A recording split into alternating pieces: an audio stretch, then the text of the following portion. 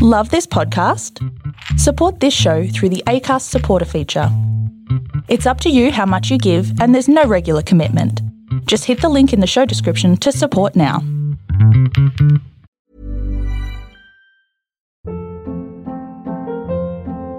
Hold up. What was that? Boring. No flavor. That was as bad as those leftovers you ate all week. Keke Palmer here, and it's time to say hello to something fresh and guilt-free. Hello Fresh. Jazz up dinner with pecan-crusted chicken or garlic butter shrimp scampi. Now that's music to my mouth. Hello Fresh. Let's get this dinner party started. Discover all the delicious possibilities at hellofresh.com.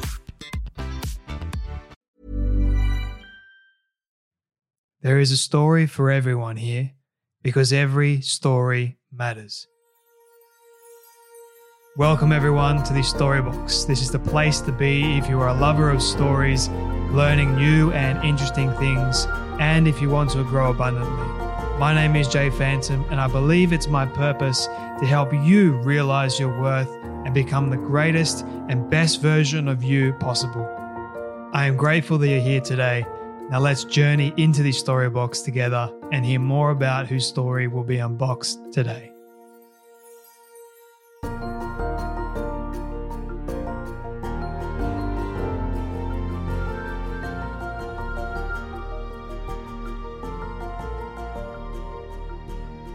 Well, everyone, welcome back to a very exciting episode of the Storybox podcast. Today, my friends, I'm delighted to welcome someone who I have been following and seeing a lot of his content online for quite some time. He is a very smart individual, and you're going to hear more about his incredible story very shortly. His name is CJ Pearson. Now, for those of you that somehow don't know who he is, what I'm going to do, instead of me gushing all about him, and I feel like the best thing for me to do is to ask CJ to explain to you guys who he is and exactly what he does.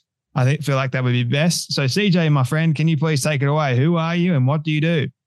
Yeah, well, thank you so much for having me. It's great to be with you today. For me, my story starts actually in the state of Georgia, where I grew up. I had a town called Augusta, which some of your listeners may be familiar with because of the Masters tournament and being the birthplace of James Brown. I'm not known for much more outside of that, but it was great growing up there, where I was raised by my grandparents and had a pretty, normal upbringing. My grandfather, he served 20 years in the military, so I was surrounded by someone who loved his country. I would grow up seeing all of his medals and all of his memorabilia from his service and all of those things. And so from a very early age, I knew that America was a great country, and that was something that was certainly taught to me. And as I grew up, actually, by happenstance, got involved in politics. And the catalyst for that was actually in the second grade. My second grade teacher, Mrs. Best, actually assigned for us to do a mock election where we had to do what every good citizen in the country was doing at the time. We were going to have to watch these debates, and we're going to have to decide who we wanted to be the next president of the United States. And of course, at that time, it was the 2008 presidential election. So the candidates were then Senator John McCain and then Senator Barack Obama. And I remember, sitting on my, grandmother's bedroom floor and watching CNN, that debate between those two individuals, and saying, I don't know what this is about, but I knew that it was important, because again, set the stage a little bit here. I was 6 or 7 years old. Obviously, I had no idea what healthcare reform was, what Iran was, or what Obamacare even meant. But I knew that obviously the way that they were talking, the way that they carried themselves, meant that they were talking about something that was very, very important. And I, looked at the way that my grandmother was watching this debate. It mattered. And I knew that they were having an impact on the world around them. And even at that young of an age, I knew that I wanted to have a similar impact one day as well. And so, following that, it really became a journey of education and also of self-discovery. I wanted to figure out, where did I actually stand, in the political aisle? Was I a conservative? Was I a Democrat? And I went into it with little to any preconceived notions. I knew that my grandparents obviously felt some type of way about the election, because when I actually cast my vote in that second grade mock election, I voted for John McCain. And when I came home later that day and I told my grandmother who I voted for, she looked me in my eye and she said, "You must think that you're white." And obviously, little CJ had no clue what that meant or what she was really pointing to. But now I know that it was this preconceived notion that unfortunately exists in our society today, that the color of one's skin should dictate their politics. But outside of that, I had no idea where I stood on the issues. But so after that, I watched tons of YouTube videos. I watched CNN. I watched MSNBC, which I still really haven't found a way to recover from. And I just wanted to figure out where I stood on the issues. Was I conservative? Was I progressive? And the more and more I learned about conservatism, I realized that this is exactly how my grandparents raised me. They raised me to be fiscally conservative. They raised me to be, a person of faith, someone who loves family, cherishes it, values it. And conservatism was just an easy decision for me to make. And so after that, I sort of got involved in the campaign world.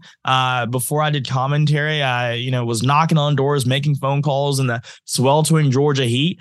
And, that was my beginning in the campaign world. And then I made a YouTube video when I was 12 years old, kind of going after Obama and kind of his feckless leadership at the time in terms of his approach and strategy to defeat ISIS. And the video went viral. And since then, it's almost a decade later, which seems kind of crazy to think that I've been doing it for so long, but it's been the journey of a lifetime. I went to the University of Alabama and had a normal college experience, had the time of my life, roll tide. But for me, I lost a little bit of fire, I realized, while I was there. It's very easy to go to college, grow complacent, especially about the world around you when not a lot of people your age are really focused on what's going on in the world.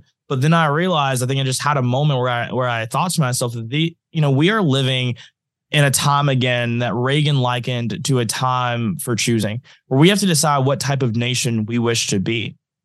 And when I think about that, I knew that it was time for me to get back in the fight. And thankfully, I've had the opportunity to join PragerU. I moved my entire life to Los Angeles, California, which is a place I never thought I would live for obvious reasons. But it's been an incredible journey. And it's great to wake up every single day and have the opportunity to reach young people and to not just focus on preaching to the choir, but also to do the work to grow the congregation, because I think that's the way the conservatives win.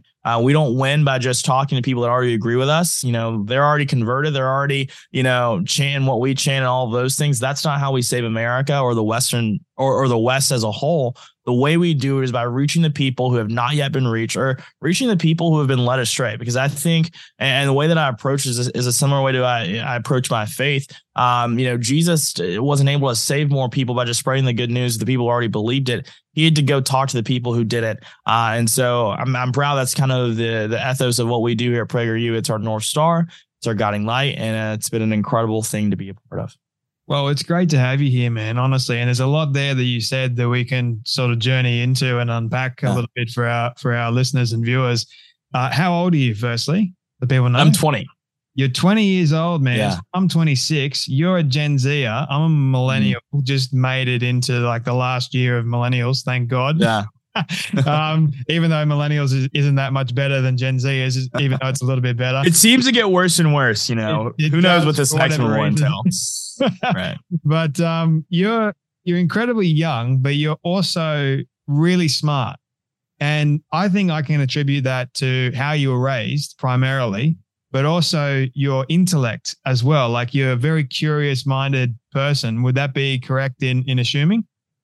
Yeah, that's exactly correct. I grew up, reading as many books as I could get my hands on. I was watching the news when I was just a little kid, 7 years old, never really have quite stopped. Now, well, actually, no, I don't have cable anymore, but I still am quite the news junkie. I host a news show here at PragerU called The Wrap Up. And so I still have a really big love for all of that. But no, you're exactly right. I've always had a really big curiosity about the world and how it operates. And I think that if you have that curiosity, you're just always looking for answers. And for me, it was found in books. It was found in, watching the news. And again, like I said, it wasn't necessarily a pretty common thing I would be doing at the age that I was. But I don't know, it brought me so much value, brought me so much joy. And I've always enjoyed kind of just being informed, which sounds like crazy.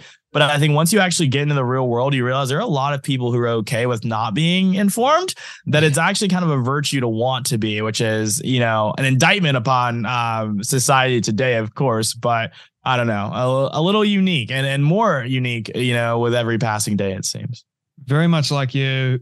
I've grown up being enormously curious about many different things. I grew up in, I guess you could call it, a very conservative Christian household. And I was taught from the Bible. I was raised on books. I always had my head in a book reading something. Yeah. And I feel like a lot of the best wisdom and advice is often found in books. And as well as going out and asking people weird, wonderful, and random questions, which I used to do. And it would oftentimes annoy the living daylights out of some people, but I'm thankful that they helped foster that in me. And my grandfather and my grandmother were both massive influences on my life as well.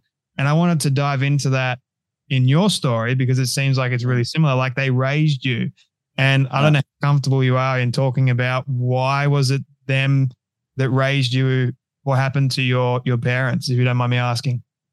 Yeah. So my mom had me when she was around 18, obviously was not in much of a position to raise a child. And my grandparents, realized that. And so they stepped in. And it's something that I'm enormously grateful for. And like I said, they gave me a life that I otherwise would not have had, where I never wanted for anything. I was always kind of told that if I wanted to achieve something in this world, as long as I worked hard and played by the rules, I absolutely could. And was raised as an only child as well. And so I definitely relate a lot to what you were saying about always asking questions and all of those things. I think why was always my favorite question. And so I would always pester them with that. Why do you think this? Why do you think that? Why can't we do this? Why can't we do that? Just always really naturally inquisitive. But to your point, yeah, they played a very, very large role in my upbringing. And I think my values today, which is ironic because they still are reliable, loyal supporters of the Democrat Party. But the thing about that is that their values have always been conservative. Similar to you, I grew up, going to church every single Sunday, going to Bible study in the middle of the week on Wednesdays, having my nose in the Bible. That was something that was expected of me. And it was something that they drilled into me. And also, too, when I think about my childhood, one of the biggest memories that I can really think of are the family gatherings that we would have. There was always an emphasis on the community of family and the fact that we should always be there for one another. And so what's interesting about that, which is why, I think people often, find it interesting when I say, oh, my parents are Democrat. They're like, then how did you turn out the way that you did? I think it's in large part because of the fact that I thankfully got involved in politics from a very young age. And so I didn't go into it with these blinders on that or had been gaslit into believing that the color of my skin should dictate my politics. I had never been told that. And so I was able to just look at the facts, look at my values, look at my principles that I had been given by my grandparents and say, okay, well, it looks like the conservatives really share a lot of my viewpoints. They share a lot of what I believe in. And so that was kind of, I really give a lot of credit to my grandparents for my journey to conservatism, even though I'm sure they wish that I probably would vote a little differently sometimes. They've tried to convince you to go over to the Democratic Party a number of times. All the time. Oh my God. When I was first growing up, it was so interesting. They really thought it was a phase, and funny story about that. Right. Yeah. And look where we are now. But funny story about that YouTube video that I mentioned in the intro is that, I did not tell them that I was making this YouTube video. I'd gotten a camcorder for Christmas and I was like, okay, like everyone has a YouTube channel. I'm going to make a YouTube video about this particular incident that happened. And what had happened is Rudy Giuliani, who of course was the former mayor of New York and U.S. attorney, he had made a comment saying that President Obama didn't love America. And of course, the media reacted in the way that we would all expect them to do so. They called him a racist. They called him a bigot, all of these things, just the same old tired narrative that they continue to spew even today, a decade later.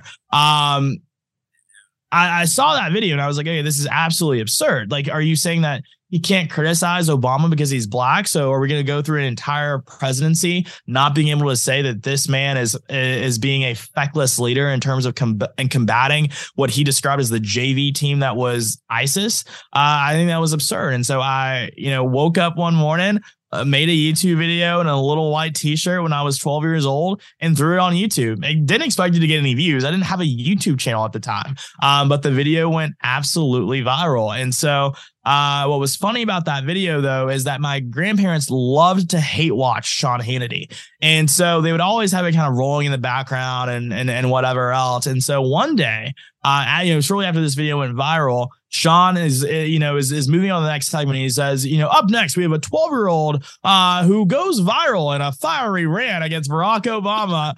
And that 12-year-old was, me. And so, my grandparents look at the TV, absolutely aghast. And I just hear my grandpa screaming from upstairs, CJ, get up here, get up here. And he's like, how can you talk about the first black president like this? How dare you, blah, blah, blah. You need to delete this video. And thankfully for me, my grandparents weren't the most technologically savvy people. So I told them I deleted the video, but you guys can still go watch the video on YouTube because it was never deleted. So, it's worked out pretty well. So we're here. Do they know today that the video is still there? Yeah, they do. And now they know that they can also go watch me make more rants like that at PragerU. And they can also go watch Fox News now and see me there. So it's a full circle moment. But it's one of those things, too, that I feel like as I grew up, they just sort of realized, politics shouldn't be as divisive as it is. I think at the end of the day, we all agree about we want to make America better. But we just have very different ways on how to get there and how to navigate that. And I think that my parents and my grandparents made a very mature choice to actually just say, we're not going to allow politics to drive a wedge between me and, the only kid that they raised. Right. And so, I think that was a very mature decision they made. And then, as I've gotten older, they're just kind of like, okay, we still disagree with you, but we love you and we love what you're doing. And we love that, that you're choosing to make an impact in the best way that you see fit, because I could be doing a lot of worse things, which I would frequently remind them growing up. I was like, okay, there are a lot worse things I could be than a conservative. I could be dealing drugs for, goodness sake. Like, do you really think that that's, worse than me dishing out fentanyl on the streets? And so I think they slowly realize, CJ, he's found his passion. He's doing great stuff.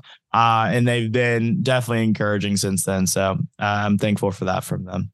It would seem as if in today's society, words have somehow become more dangerous than fentanyl, believe it or not.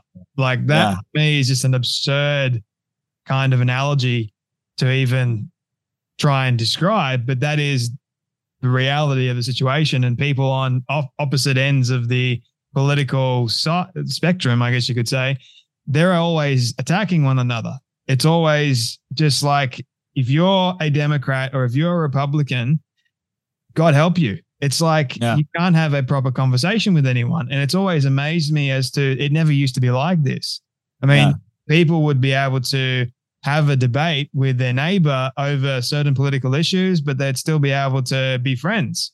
Now it's like you avoid them like the plague. And it's like, what is going on with society? How have we gotten to this point that you can't have a proper conversation with someone if they disagree with you politically? Yeah. And I'm curious, why do you think that is? Yeah, that's so real. And, one thing that I also, too, will give credit to my grandparents for, and that fact of my upbringing, is that I actually really am glad that they had different political beliefs than me, because it really, number one, made me a better advocate for what I believe in, because I was doing a lot of convincing, or at least attempting to convince growing up. But also, too, it required me to know how to have conversations with people that I don't always agree with, which unfortunately seems to be kind of a lost skill these days. At the end of the day, I think that the reason that we're seeing the intolerance that we do is because of the proliferation of cancel culture. Now you can get canceled for simply telling the truth, or things that were merely facts just a few years ago are now bigoted or racist or sexist or anti, whatever community of people that, is the hot community of the week. And it's absolutely insane. I think what we're seeing here today is that there's a war on truth. And like you said, there are people who think that words are violence, that speech is violence. And I don't think that's what America was ever intended to be. Freedom of speech was a cornerstone of American democracy. But now what we see today is that people are willing to subvert it all just because it may hurt their feelings, which is absolutely absurd to me.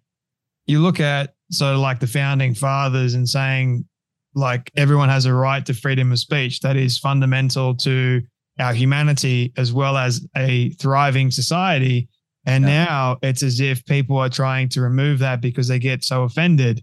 And I've always wondered, like, if you go back to the founding fathers and their time period, like you can almost think to yourself, well, do you think that they didn't have people that were saying somehow offensive things in their time to them even, but that they didn't agree with them necessarily? I mean, like even creating the Declaration of Independence, I don't necessarily know the entire history about it, but I know there was controversy around it, a great deal. Yeah. And they still went ahead and did it.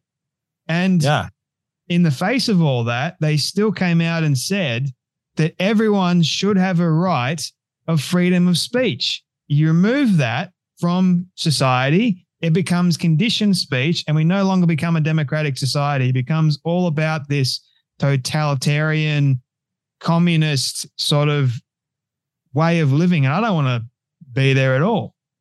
Yeah, no, it's an absolutely scary reality, but it's what we're marching towards if the left gets their way. You know, it's crazy reading about stories in Canada where they're saying that you could face like law enforcement action for misgendering someone or not using their proper pronouns. It's absolutely insane.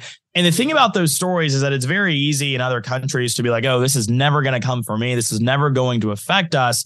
Well, oftentimes it does. You know, what we're seeing in Canada is probably just a dry run. If you don't think that there are people in the United States or in other places in Australia that agree with some of that nonsense, then you're absolutely, you know, oblivious to the reality of the world in which we live in today.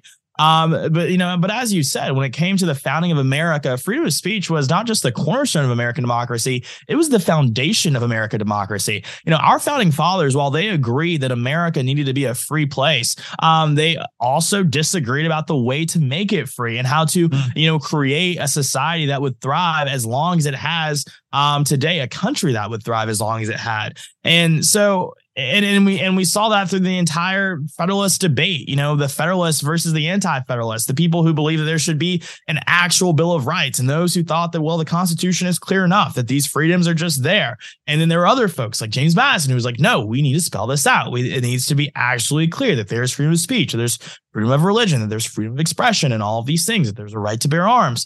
And so vigorous debate has always been a part of our way of life, and it's always been conducive to very, very good things. You know, imagine if there wasn't any debate allowed around, you know, the Bill of Rights or any of these things that have, you know, come about. You know, we would be a less free society today. But unfortunately, I think that we have just given way to just an absolute crazy generation of snowflakes who are willing to just censor and banish any type of speech that hurts their feelings. And I'm sorry, but that's not how the real world operates, and nor is it how it should. I totally agree with you on that point, man. Like, you made so many important points in that, how do I say that explanation? There we go. It wasn't really clicking for me a second ago. But here in Australia, right, we've got in Queensland, I think it's also in the other states too. So we've got these ministers for women, right? And these ministers for women, don't even know what a woman is. They can't really define the term. And the Queensland one, believe it or not, here in Queensland, Australia, next year, they are going to classify the definition of what is a woman, an adult human female, as being discrimination towards people that, as we know, the transgender community. You won't be allowed to say it, because if you do, you'll be either arrested or you can be charged for it. Believe it or not, for saying something that is in the stinking dictionary. Right. Right. They've outlawed. No, it's crazy. It's absolutely crazy. And what also boggles my mind about this, and this is related to that, is that these people try to make us seem like we're the weird ones. Like, we're not normal. Like, we're radical. These people are single-handedly trying to redefine truth, redefine the biological definition of what a woman is. And also beyond that, the fact that they can't even answer the question, what is a woman? just should expose the absurdity of everything else that they say. Like, if you can't tell me what a woman is, I don't want to have a conversation with you. You are not intellectually honest enough for me to even conversate with about anything if you can't just reckon with the fact that a woman is someone with 2 X chromosomes and is able to reproduce and all of those things. Like, why is that so hard to say today? And it's scary because it's like, if they're willing to not even acknowledge like what is a woman, like what are they also not willing or what are they also willing to not acknowledge, right? Yeah. Like, because it doesn't stop here. It really doesn't stop here. We get into this thing where I feel like at a time, like a few years ago, we would hear stories like Jazz Jennings, the girl who had the TLC reality show, who was transitioning when she was a little kid. I think she was 11 or 12 years old when she first got her show, right? And I think people like looked at the story from like a human interest perspective. They were like, oh, this is like wild to watch. Like, I can't believe a little kid's doing this. But, this is pretty rare. This will never be mainstream. This will never happen. There's not really anything to make a huge fuss about. Well, now that we see, this has become very, very mainstream. And so, the thing is, Maya Angelou has a great quote: when someone shows you who they are, believe them the first time. And I think that's what we absolutely need to do if we're going to save this country and save Western civilization and also save the innocence of children, right? These people are very clear about what their plans are for all of the world. And it's not just, it may not be in your neighborhood today, but it sure as hell may be in your neighborhood tomorrow if you're not vigilant. And if you don't actually stand up and fight. Because it's absolutely absurd what's happening here. And I think that, but I think that it's important that people realize that we can still win, right? But we have to be very clear about the threat that lies ahead of us. And thankfully enough, like I said, they are very, very clear and open about what their plans for America are, what their plans for all of the world is. So let's just listen to them and fight back accordingly. You brought up an interesting point about how the other side sees us as crazy because we're now not progressive like them. We're not all inclusive like them. We actually appreciate a child's innocence. We actually go along with science and biology, and they're trying to remove it from the very fabric of existence and say, no, the truth is hateful.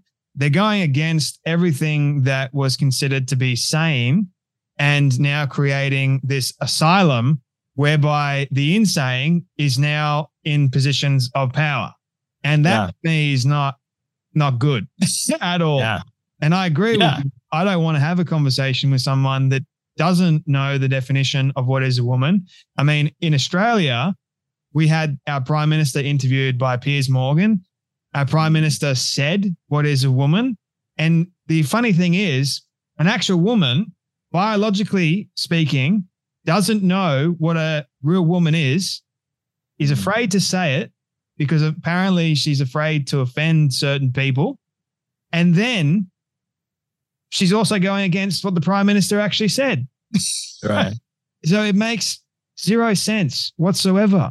And I'm just trying to work out in my mind, like, this is happening so fast, enormously fast. And I'm just like, hang on a minute. We need to take a step back here and really start evaluating what we're doing because we're ruining society as we know it.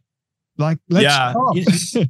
No, that's so real. And that's been one of the interesting things for me looking at this entire debate is that it really has happened so fast. Like, I graduated high school in 2020, which was, just 3 years ago, not long ago at all. And none of this stuff was in schools when I was in school, right? There was no pride parades in the middle of the school day. There were no, furries or anything like that. There was none of this nonsense that was happening in when I was in school.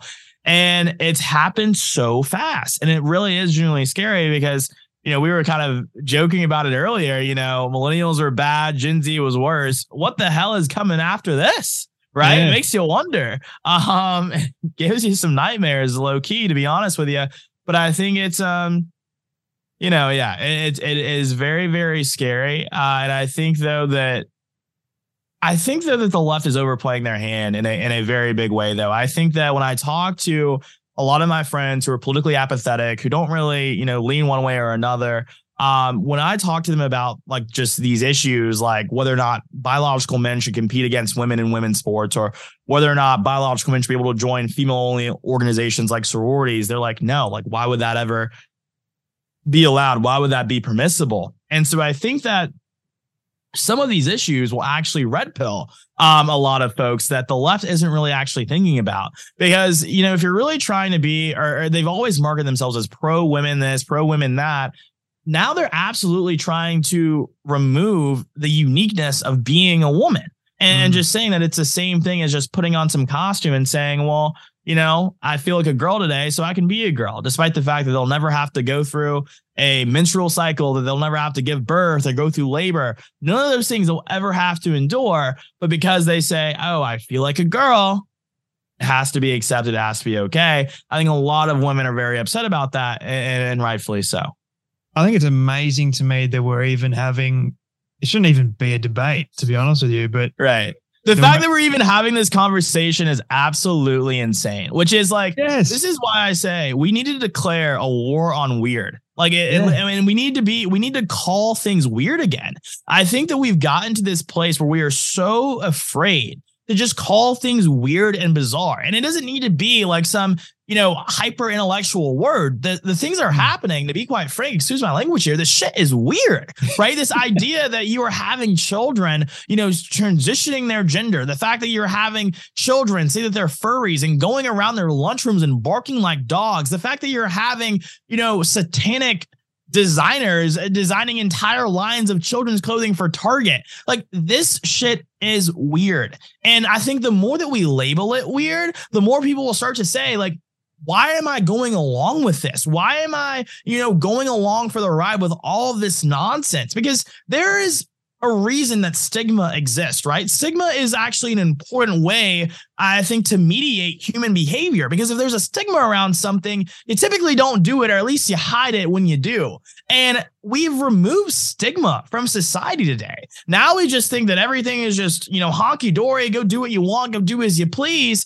And we don't have any standard anymore, which is absolutely insane. And we've seen the consequences of that. And I think it's not been any clearer than when I started seeing the word MAPS popularized recently, which is, of course, shorthand for minor attracted persons. No. There is no such thing as a minor attracted person. That person is a pedophile.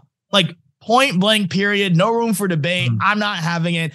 That person is a pedophile. But what the left often does, and these people are on the left, this isn't me being a partisan or anything like that. There's only one group of people going around saying minor attracted persons around here.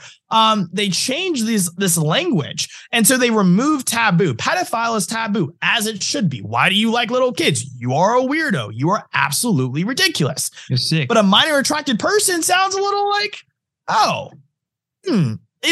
but normal. It's disgusting. It is still disgusting. It is still wrong. And which is why I think we also have to be very intentional about our language. We need to stigmatize what deserves to be stigmatized. And we also need to realize that if you have to normalize something in the world, then that's kind of an acknowledgement that it wasn't normal to begin with. And just a matter of fact. You don't have to look too far, like in our history books, to see what happened to other civilizations that went down this particular path and what happened to them. It didn't end well for them, but somehow we've got in our brains for a certain group of people that it should be normalized to allow sexual, explicit, pedophilic behaviors of adults that is purely disgusting and should not be allowed in society. Somehow we've said, no, it's totally fine for you to do that. And guess what? We're going to change the language that sounds a little bit more lighthearted on your actions. So we're going to call you a minor attracted person. I mean, just think about that for a moment. Someone that is minor attracted, someone that's attracted to minors. Yeah. How do you distinguish between that being a good thing at all? Yeah. It's not a good thing. And those people that are on a level playing field of common sense and decency. See, what's happened, CJ, is we've removed values, removed morality out of the equation. We've reduced men to that of being simps and going, you can't speak out or say a thing because you do, your toxic masculinity. No, we don't have any of that. Yeah. That's one of the things that I've noticed. So we've removed men from the equation to be able to speak up and have their say. Now they're going, live and let live kind of deal. Do whatever the hell you want to do. But at that cost, it comes with everyone else in society going, well, we can't say anything now because we've given them the freedom to do whatever the hell they want to do, including pedophiles. I mean, I had a video taken down because I showcased and I had a massive rant over how the left had allowed these people to be in positions where they could sexually abuse kids.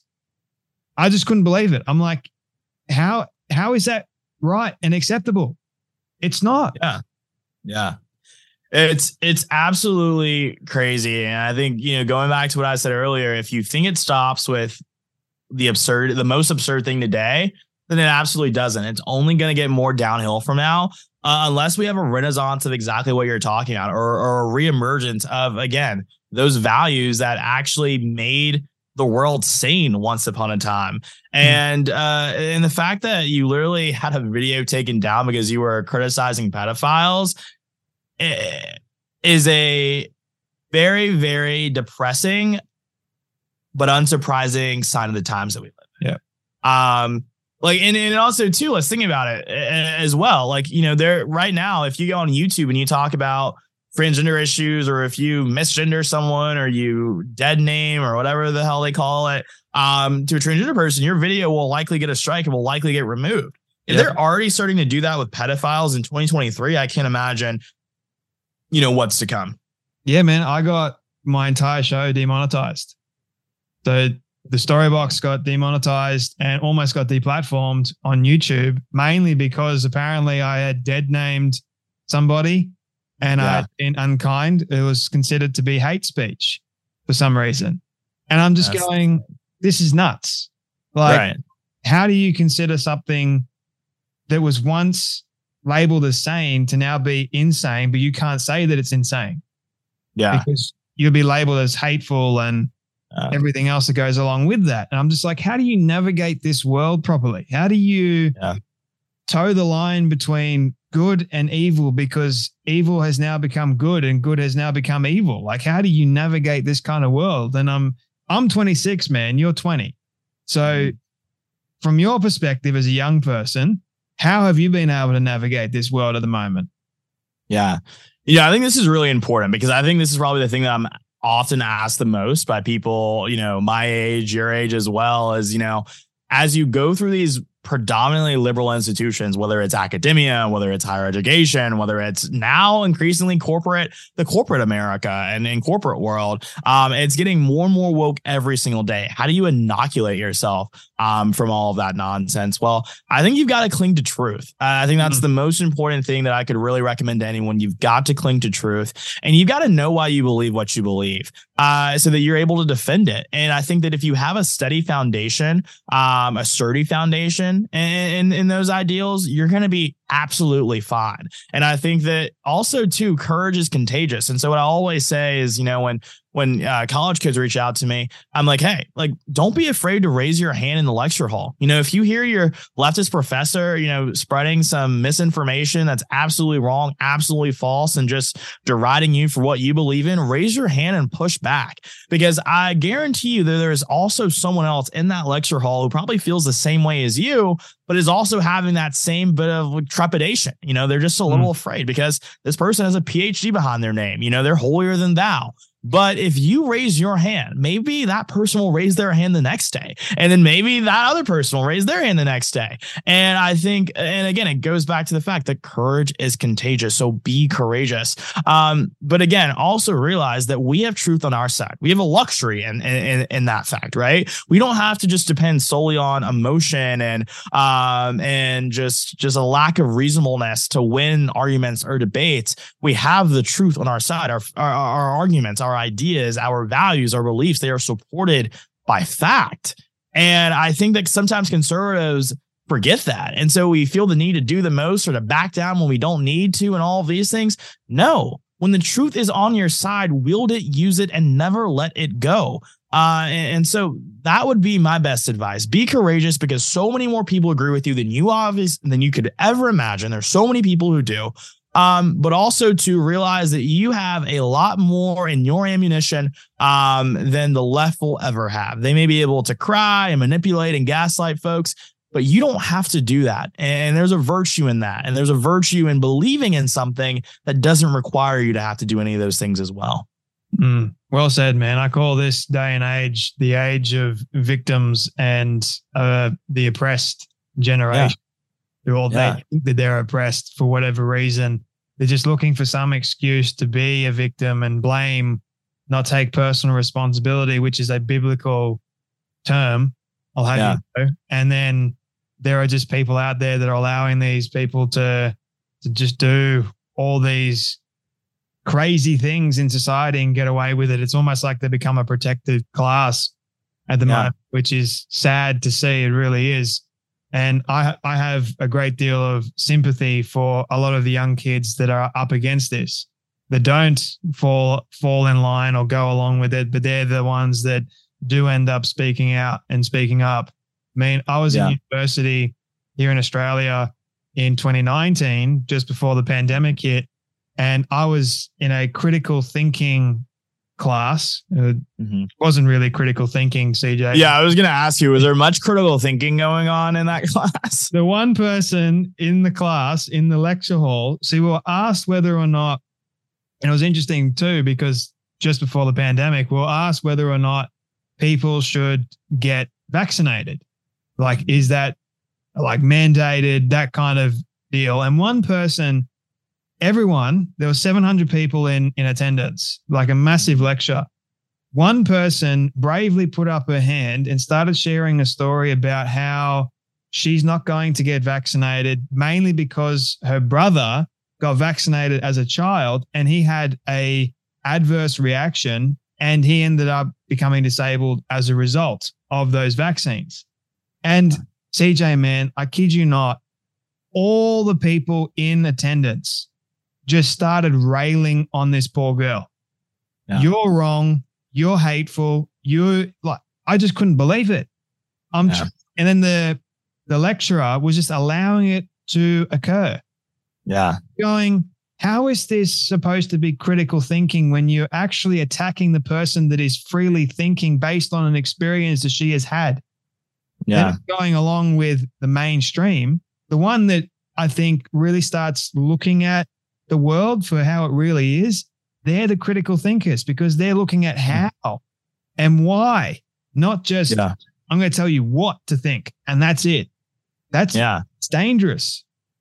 Yeah. There was once upon a time, there were universities and colleges that were more focused on teaching kids, how to think and not what to think. And unfortunately, we've had a very, very, huge departure from that. But, as you said, critical thinking is almost, again, it's one of those other lost crafts in the world today. The ability to ask questions and to challenge narratives. I think it's so interesting because what we saw during the pandemic, and it's such a great example because I think it was the catalyst for a lot of people waking up and changing their minds about probably long held opinions that they've always had.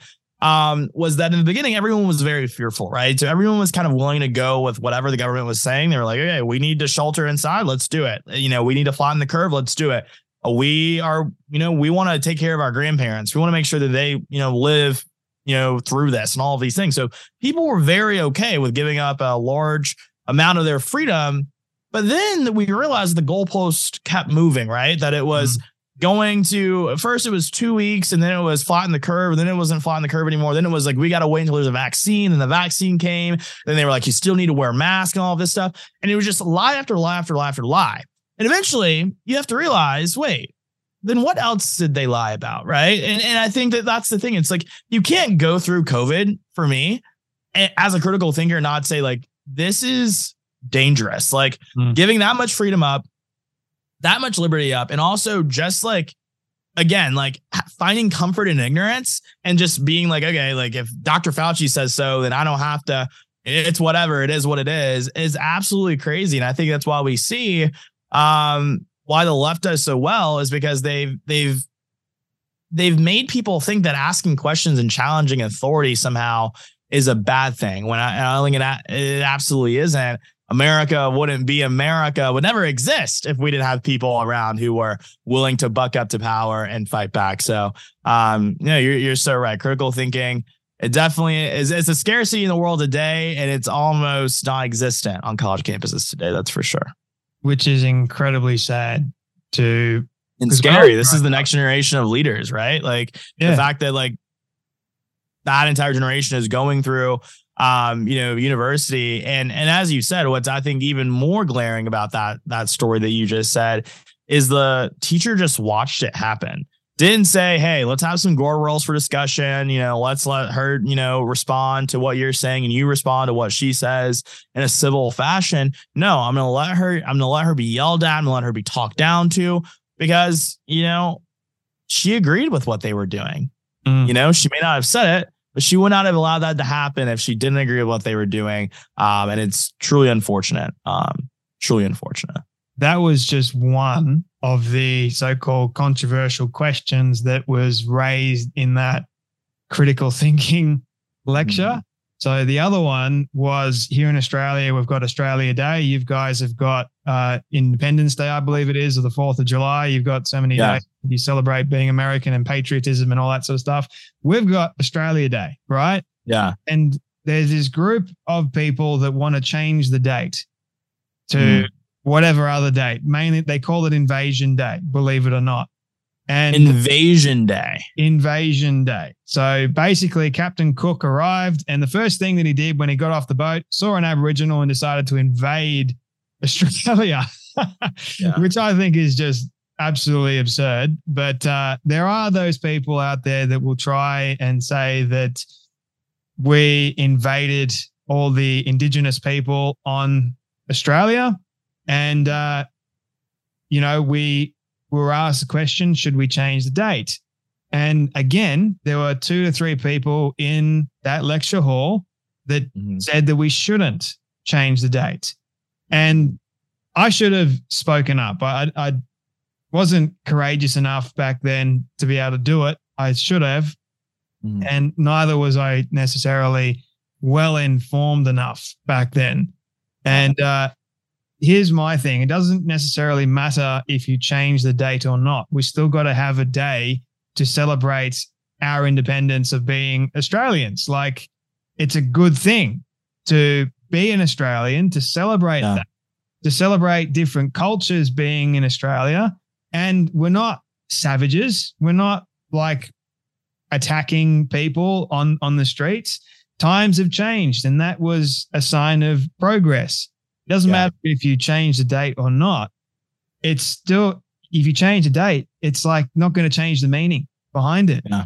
So you got to change the meaning behind why we celebrate. And I made the point as to why we celebrate the day. And I'm going a little bit long, CJ, so sorry about this. But when you change the date, I don't believe for 1 second that it's going to help change the meaning. The meaning behind it is, as Australians, we celebrate being an Australian. We celebrate the vast majority of cultures here. I don't think one Australian is celebrating Australia Day as being an invasion. I don't think one person is celebrating anyone that died, or apparently the ones that were killed all the way back then. I don't think they're celebrating racism or anything like that. Yeah.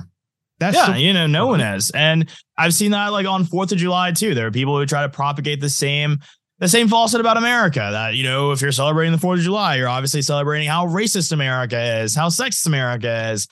All this absolutely just ridiculous nonsense. And, again, it's just genuinely sad because it's, our nationality, our patriotism is the thing that actually brings us all together, right? Like white, black, Asian, yellow, whatever. You can be an American. You can be an Australian. It doesn't matter. As long as you believe in the same country that I do and the same values that come with it, we're all in the same group of people. There's nothing more inclusive than that, ironically enough, right? And for them to, want to tear down history and tear down things because they think that it's worth the battle is ridiculous. And it's also very superficial because, we have that, bout in America where You have people who want to tear down all these Confederate statues and all these things or whatever. And regardless of your opinion on whether or not they should be up or not, does anyone genuinely think that, oh, if we take down the statue of George Wallace, who is the famous segregationist, who was a governor of Alabama, is that going to solve racism tomorrow? No, it absolutely isn't. So why are we kidding ourselves? Why are we joking? Like, come on, let's actually focus on things that will really bring us together instead of virtue signaling because we're bored. You were on, I believe, is it a Vice panel? Yeah. Yeah, you were on the Vice panel and you were talking about, was it racism? Yeah. Would you be able to explain to the audience what went on with that? Yeah, so that Vice had me on for a panel. We were talking about a little bit about the panel was actually about education, but then we started talking about critical race theory and race and whether that has any place in schools today. And my argument throughout that entire panel was that I think that it is actually more racist to tell a Black child that regardless of how hard they work, how hard they try and try and try, they will never be able to be successful in America because of the color of their skin. Imagine telling a child that, right? That regardless of if they work hard, it doesn't actually matter. So they actually probably shouldn't work hard because it's not like anything's going to come of it, that they're always going to be held down because they're Black. Yeah, imagine if someone had told Barack Obama that, or George Washington Carver that, or MLK that, or Rosa Parks that, or any famous Black person that the color of their skin would always hold them down. So many successes, not only in the Black community, but in the larger world would not have been possible. And I think critical race theory is disgusting because it literally tells young Black kids that they have a ceiling, and the ceiling is actually relatively low. And it tells white kids that they are so gifted, so great, so smart, so intelligent that they can be anything and do anything. But their Black counterparts, their Black peers, no, they got to apologize to them because of how great they are. That is actual racism. That is the soft bigotry of low expectations. And that is absolutely more reprehensible than anything else that I've ever really witnessed, in the education system. And so I think it was interesting having that conversation, having that debate, because I think it's necessary. But again, I think that we have to be mindful of what we are teaching, America's young people or any young people anywhere, because these are the next generation of leaders, for our country here in America. And what does it, again, we should be teaching them messages of hope, not of despair, not of destitution, not of poverty, and not of hopelessness. Right. And that's not what CRT is. And that's never what it has been. You went viral for that one particular clip. Mm-hmm. I saw it. I believe I shared it to my socials. I thought it was a powerful message to actually send to people. And I couldn't believe the other side with their argument. Yeah. It really make too much sense. Right. It just felt They like typically don't. No. And I was just like, here's this young guy. I didn't know how old you were at the time, man. This young guy, and he's literally using logic, facts, reason, and history to basically do something that the other side didn't do. Explain properly and make sense while you're at it. Like these other people, go on, man. Yeah, no, again, it kind of goes back to what I was saying earlier. Conservatives, we have a lot more going for us than we think. We have the truth on our side. We have logic on our side. We have reason on our side. All the left has is this emotional manipulation game. And when you call BS on it, they have nothing else beyond that, right? If you refuse to be swayed by their little attempt to, game your emotions and game how you feel, they have nothing else in their toolbox. So it's easy to expose them. And I think that was pretty clear. That Vice clip is that, I'll just say he didn't have much to say after what I said about that. So, it is what it is. The very idea that America is systemically a racist place, that goes, wow, like every single institution, every single person within that institution, like the foundations, everything part of America, systemically racist. I don't know how you can even try and explain that it's systemically racist. Yeah. Doesn't work. Well, it's because It's because we have this glorification of just victimhood. Everyone's looking for someone to blame or something to blame for their life not working out the way that they think that it should be, or, it not being as easy as it should be in their eyes or whatever else. And so we create these make believe things that are just a racist little boogeyman that we can blame. Doesn't make it true. But again, it's just yet another delusion of the left. And so, to argue in 2023 that systemic racism is keeping black people down and we need to blame the white man for this and that or whatever else is just absolutely absurd. It's just, frankly, it's dishonest. But that's all they traffic in. So, to be quite frank, again, not surprised. I miss the old days, man. There were rather simpler times, believe it or not. There were. Yeah, my grandpa never had to worry about, when he was going out, looking to meet a girl, if I wonder what this one is. And I tell him, you really had it easy. You really had it easy. Yeah, nowadays it's like, is she a racist? Right. You're like, oh, why do you have pronouns in your bio? Is there another reason? Or when I see the pronouns, man, I'm just like, nah, I can't. Sorry. Yeah, I'm good. Like I like crazy. Unfortunately, it's an affliction for me, but not that crazy. I can't do that crazy. Not that me crazy. either. Nah, sorry. I have my limits, man. I have my boundaries. Right. I can't cross them. Exactly. Okay, man. I've really enjoyed this conversation immensely, and I want to echo the point you made earlier about actually speaking to people that disagree with you. Otherwise, you just live in this echo chamber. And I don't think that is necessarily a good thing. I had someone on the show not that long ago that was saying the criminal justice system is systemically racist. And I challenged that person on as to why that person believes that it is somehow systemically racist. And, I think it's a good thing to be able to question and challenge in the right way and do it respectfully. Yeah. And there are a lot of things that I agree with what you've said today. And I just want to say thank you so much for, just being courageous enough to actually say them and, continuing to do all these wonderful things in the world with PragerU, being on Fox. So I guess what's next for you, man? We'll see. It's definitely God's plan. I think that America is the greatest country in the world, but it's not great by accident. And I think that if we're going to get serious about redirecting the path that America is on, then we have to all get on the front lines of the fight. And I've got to tell you, that's where I like to be. I don't want to be on the sidelines. I don't want to be in the back. I want to be on the front lines fighting to save a country that has given so much to me in so many ways. And so whatever capacity I can do that in, it's definitely what I'm eager to do, what I'm excited to do. So I'm going to keep doing that. But the fight's not over yet. I understand that it's very easy to lose hope. But as long as we remember how great times used to be, let that be your North Star. Let that be the reason you fight. Because I don't think that the story of America, the story of the West has been written yet. It's not done. And I think that we should keep fighting, keep going for it. At the end of the day, I have a stake in that fight. Why? I'm 20 years old and I have a good bit of time around here left, God willing, of course. And so this isn't a fight that I get to walk away from, and it definitely won't be one that I choose to walk away from either. Well, man, you got a supporter here in Australia, and thank you, man. Got many, many others.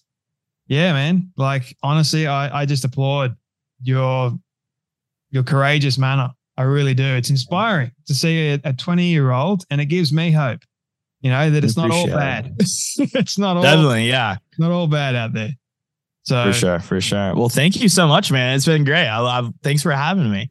You're more than welcome, man. Love to have another conversation with you at another later time. There's so many more things that we can actually discuss. Believe it or not. So thank you for joining me on the Storybox podcast today. Good to see you.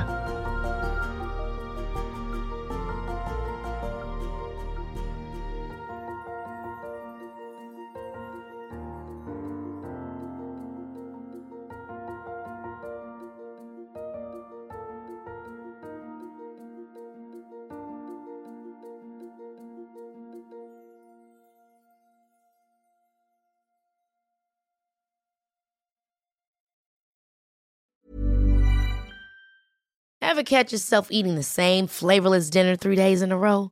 Dreaming of something better? Well, HelloFresh is your guilt-free dream come true, baby. It's me, Keke Palmer. Let's wake up those taste buds with hot, juicy pecan-crusted chicken or garlic butter shrimp scampi. Hello Fresh. Stop dreaming of all the delicious possibilities and dig in at HelloFresh.com. Let's get this dinner party started.